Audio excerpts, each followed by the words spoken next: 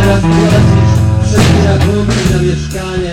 Myślałem, że jesteś rozsądna dziewczyna, ale nie, ty nie potrafisz spać w obcych. To są obcy, zginąć mnie w domu.